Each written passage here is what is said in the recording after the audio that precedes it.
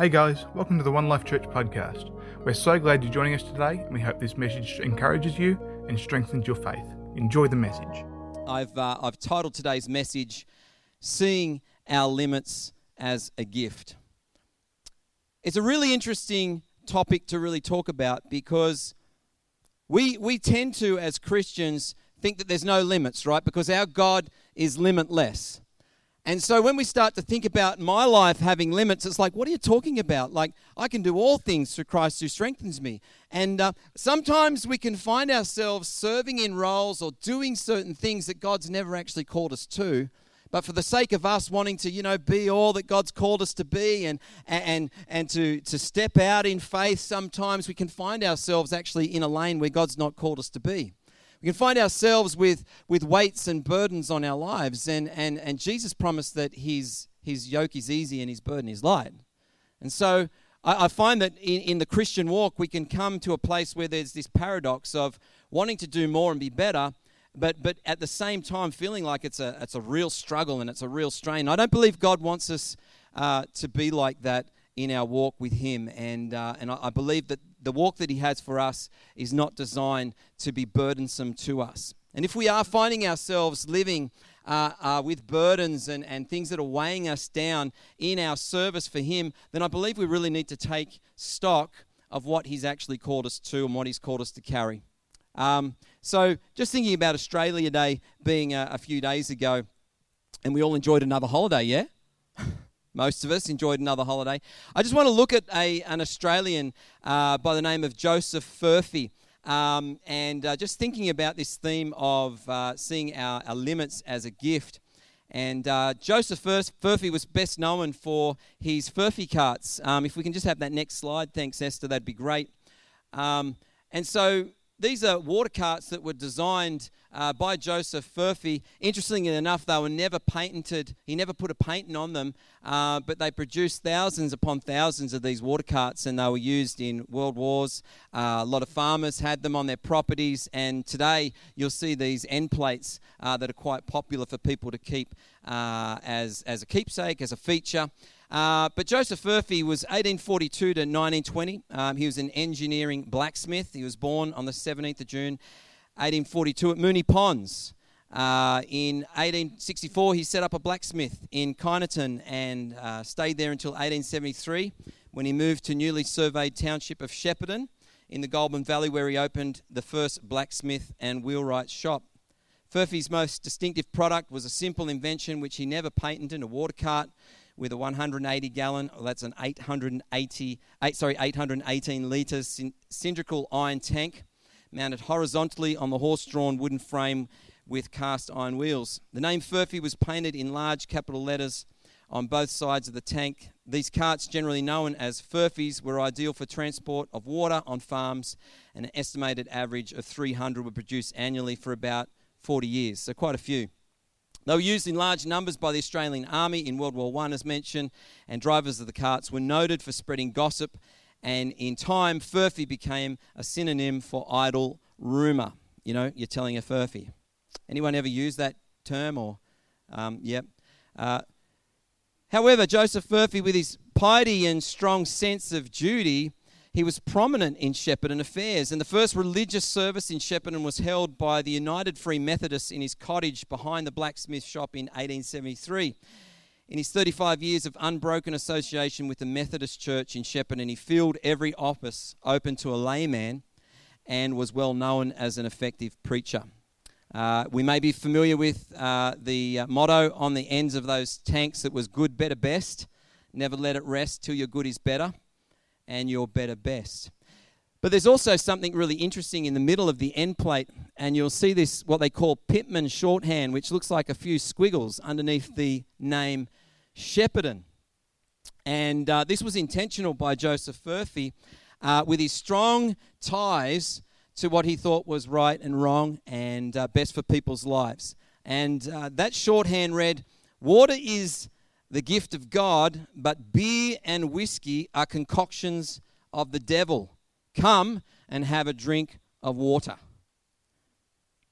The irony of Joseph Furphy's maxim is that around 90 years later, the company that he founded is now actually in partnerships to produce beer.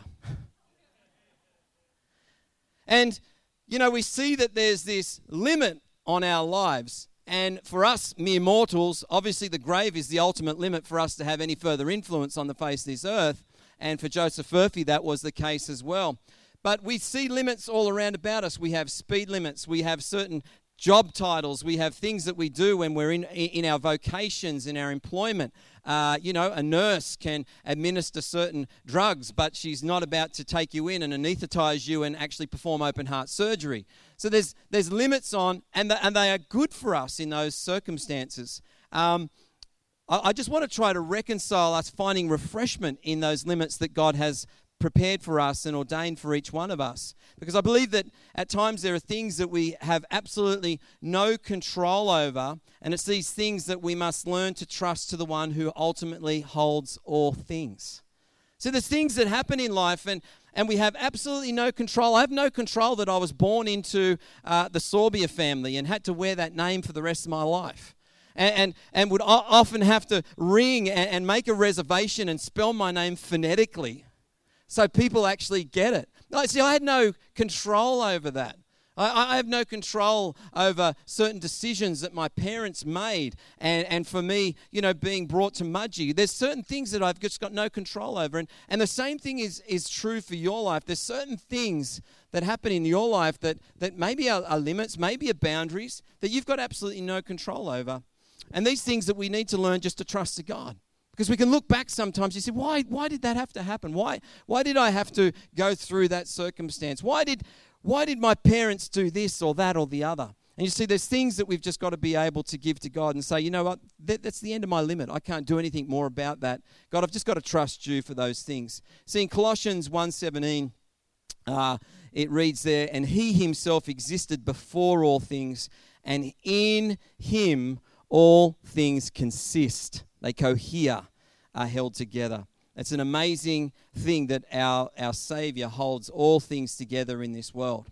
And so wherever we find ourselves on life's journey, perhaps, it might be in some sort of lay ministry role, perhaps it's in some vocation, perhaps it's a stage of life that you're up to and the kids are growing or you're not yet to have kids or whatever it looks like. There's certain things that we've just got to learn to trust God with, but there's also other areas and limits in our lives, personal limits, that we need to be able to trust Him to help us to break through as well.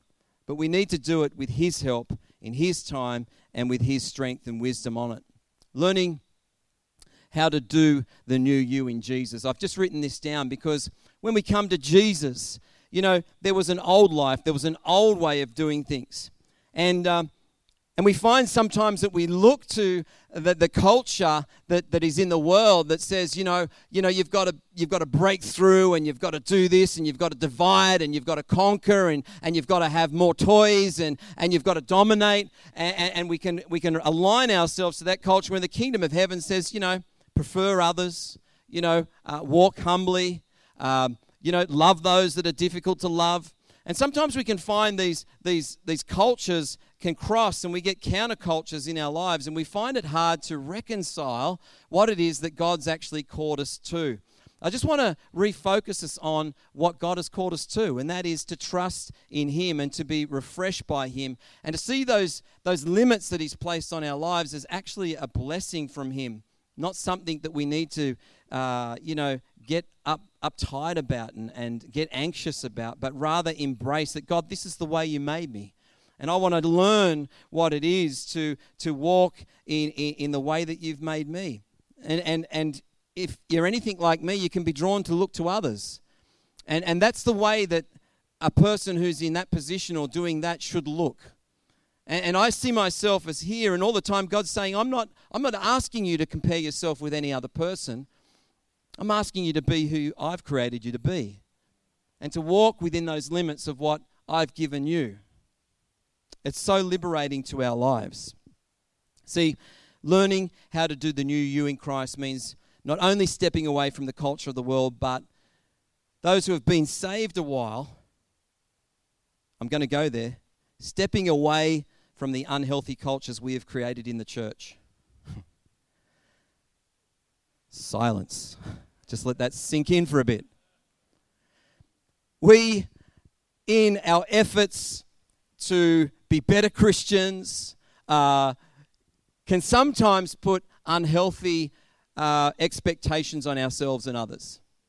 They're expectations that Jesus hasn't asked us to do. See, I find myself sometimes, with my back up against the wall over some things with God. And I've gone to him in prayer and I'm like, why?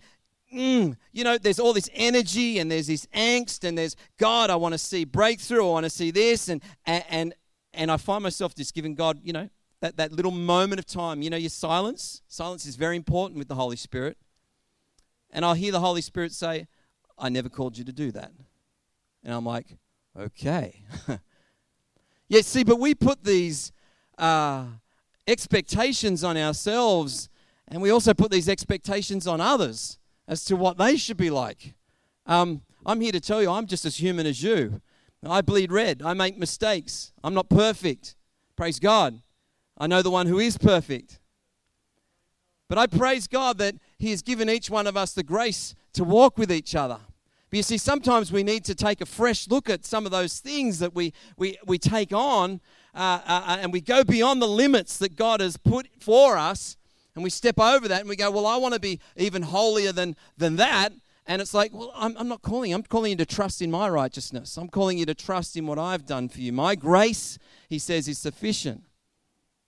And see, sometimes we try to do things in our own strength rather than relying on his strength. I just believe God wants us to walk free. He wants us to be free. He wants us to see his limits as being good for us, the ones that he's placed upon us. God's way in our lives is often slow and long. And, if you just read through the book of Exodus, you'll see that the transition out of bondage into freedom was a very drawn-out process. And sometimes we want to be like that television commercial. We want instant results. Tarnoff. Do you remember the Tarnoff ad? With Tarnoff, you can clean a whole tablespoon of silver in just minutes. There's no rubbing or scrubbing. But the reality of the kingdom is it's slow. It's long. It takes endurance. It takes stickability. You see, I believe that the discipleship and the work that God's after in our lives is a deep work, not a surface work. And sometimes we can find ourselves being challenged on some ridiculous thing, and all of a sudden we're like, yeah, I'm checking out of church. I'm done. That person said this, and they should have known better. I'm offended. I'm carrying that. See you later. God's after a deep, long work in our lives. God wants to go deep in your life and in my life. And it's a long walk with him. It's not a short, quick fix. We come to know Jesus, our personal Lord and Savior. Sanctification is going to last a lifetime, I'm here to tell you. And God's way is the right way, and God's way is a good way for us. So what do you interpret on your life as God's calling? What are the perceived expectations you hold of what God requires of you? In learning to do you, how well do you embrace your God-given limits? See, if we're not careful in exercising wisdom in these areas, we can become easily worn out, and our expectations of ourselves and others may not be in keeping with God's. And I want us to be focused on what God's expectations are for us. What's God called you to do? What are the talents? What are the giftings God's put in your life? Then what are those areas that he's actually calling you to break through in? There's some things that we need to trust him for, and there's other things that we need to trust in him that he'll allow us to break through. You see, there's got to be this place where we can reconcile in our lives. And I just want to share a thought from Peter Scazzero in his book, Emotionally Healthy Discipleship. And on page 95 of his book, he says, what limits do I need to receive and submit to joyfully as God's invitation to trust him? And what limits is God asking me to break through by faith so that others might know him, or so that I might become the person he intends to be? See, God wants us to break through in areas, but he also wants us to just be able to relax in who he's called us to be. You're designed to be who you are. You're designed to walk within the limits of your personality, walk within the limits of your education, your intellect, walk within the limits of whatever your family of origin was, not to compare yourself with someone else that may be an extrovert when you're an introvert, not to compare yourself with someone else that may be a bigger, personality or carry more influence than the influence that God's called you to carry. The true vocation of every human being is, as Kierkegaard said, the will to be oneself. And that's a quote out of Peter Scazzero's book. One of the biggest things that we've got to reconcile within ourselves is just to be who God created us to be. Just to be true to who God's called us to be and to find rest, find refreshment in that. Not to be striving to try to be something that He's not called you to be, but just being refreshed in who God's called you to be. See, in Israel's history, there was so many incidences of them, not trusting God, then doing things their own way, and then trusting God and coming back to God. And I want us to touch on one person today, and that is Gideon. In the book of Judges, God raised up judges over His people, and the call came to Gideon. And Gideon's name actually means one who cuts down. And so Israel did evil, and as they often did, and they were handed over to the Midianites for 7 years. And so some of you may be aware of the story of Midian, but we're going to pick the story up in Judges 6, verse 11 to 16. And I'm just going to read this out of the Message today. One day the angel of God came and sat down under the oak in Ophrah that belonged to Joash the Abiezrite, whose son Gideon was threshing wheat in the winepress, out of sight of the Midianites. The angel of God appeared to him and said, "God is with you, O mighty warrior." Gideon replied, "With me, my master? If God is with us, why has all this happened to us? Where are all the miracle wonders our parents and grandparents told us about, telling us, didn't God deliver us from Egypt? The fact is, God has nothing to do with us. He's turned us over to Midian." But God faced him directly. "Go in this strength that is yours. Save Israel from Midian. Haven't I just sent you?" Gideon said to him, "Me, my master. How and with what could I ever save Israel? Look at me. My clan's the weakest in Manasseh, and I'm the runt of the litter." God said to him, "I'll be with you. Believe me, you'll defeat Midian as one man." And if anyone knows the story of Midian, he goes on under the stealth of night to cut down the town Asherah pole and the altar to Baal, and goes and kills his father's second bull and sacrifices it here, and everyone wakes up in the morning and there's this uproar. What's happened? What's come over this place? Who did this thing? And it's Gideon did this thing. And so everyone goes to his father Joash and they say, "Joash, you got to do something about your son Gideon." He says, "Hey, let Baal defend Baal." And it's amazing how sometimes we can take things on that God's never asked us to take on. And we see this throughout society. We can take things on that God's not called us to take on. And Joash has these words of wisdom, and he says, just let Baal defend Baal. If Baal is God, he can defend himself. And, Gideon goes on to defeat the Midianites in a remarkable way, but not in man's strength. It was in God's strength. And so he started off with 32,000 men, and then God said, if there's people here that are afraid of the battle and don't want to be here, well, then they can go home. So 22,000 checked out. He's left with a third of what he started with. And so God's slowly just dwindling this mighty army down that he was going to lead in there, till they get to another test where God asks him to allow these men to drink some water, and some kneel down and sip with their lips, and others lap with their hand. And this lapping with the hand was the ones that were going to actually go and represent this army, 300 men. Way, way, way outnumbered in terms of men versus men in this battle. Yet God does a remarkable thing and delivers the Midianites into Gideon's hand. And they go and pursue the Midianites, and there was just an amazing, amazing victory for them. But God constantly presents us today with opportunities to trust Him within the confines of our own personal limits. I thank God that I cannot do everything that I set out to do. Because if I did, I wouldn't need God.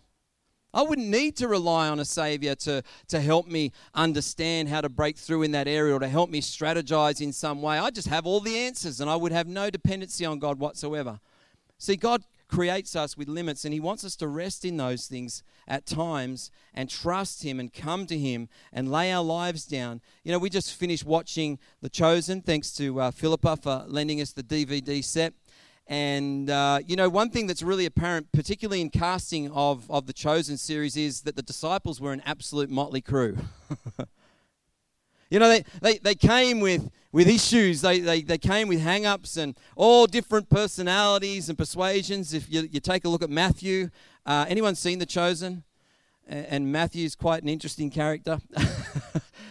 It's just a real eye-opener that Jesus loves us all, wherever we're at. And He knows exactly who He has made us to be. And He wants us to be people that just trust Him in that for the journey.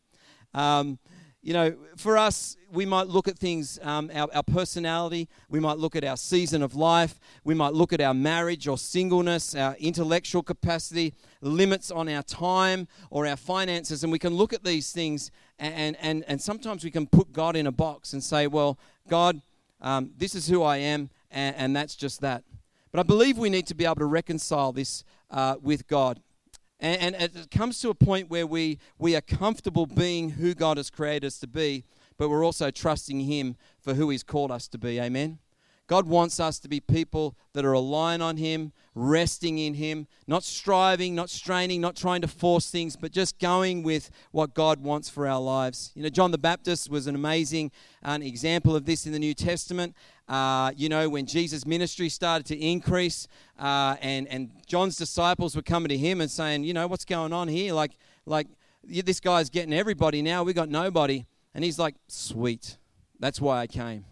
And see, John was someone that just knew his lane and knew what he was called to do. There was no rivalry. There was no bitterness, but there was rejoicing. And can you honestly say that you joyfully embrace God's invitation over your life? Or do you spend your time attempting to convince Him and others that He's picked the wrong person? But can you honestly embrace God's invitation over your life? Can you honestly come to that place where it's like, God, I'm just going to trust in You. I just accept who You've created me to be within the limits and the boundaries that I have. And I'm comfortable with that. But God, I'm trusting You for those things that You have called me to beyond that. See, God has put you together. And we need to trust that He knows where all the pieces go in our lives. So whatever the future looks like, whatever God has called you to and put upon your life, I just believe today God wants you to rest within the limits that He's placed on you and then trust Him for those areas of breakthrough. Amen? I'm going to pray. Father, I just want to thank You for Your goodness. I thank You, Lord God, that You're a God that just loves us and knows us so intimately. Lord, You desire the very best for us. And Lord, I just pray, Lord God, that as we're in this place, Lord, that, Father, we'd be able to find, Lord God, Lord, Your call, Father, upon each one of us. Lord, that we'd be able to embrace the limits, Lord God, that You've placed on us and be comfortable with that. But Lord, also, Father, we'd trust in You and, Father, we'd look to You for those areas of breakthrough, Lord God, that each one of us are believing for. And so, Father, I just come right now and, Father, I just pray, Lord God, that, Father, You would move, Father, by Your Spirit. Lord, that You'd cause each one of us, Father, just to have fresh eyes at what it is, Father, You've called us to. Father, we desire, Lord God, just to shake off those bands and those areas of our life, Lord God, of things that You've not called us to carry, not called us to take upon. And Lord, I just pray that You help us, Lord God, just to be the people of God that You've called us to be. In Your mighty name, Jesus.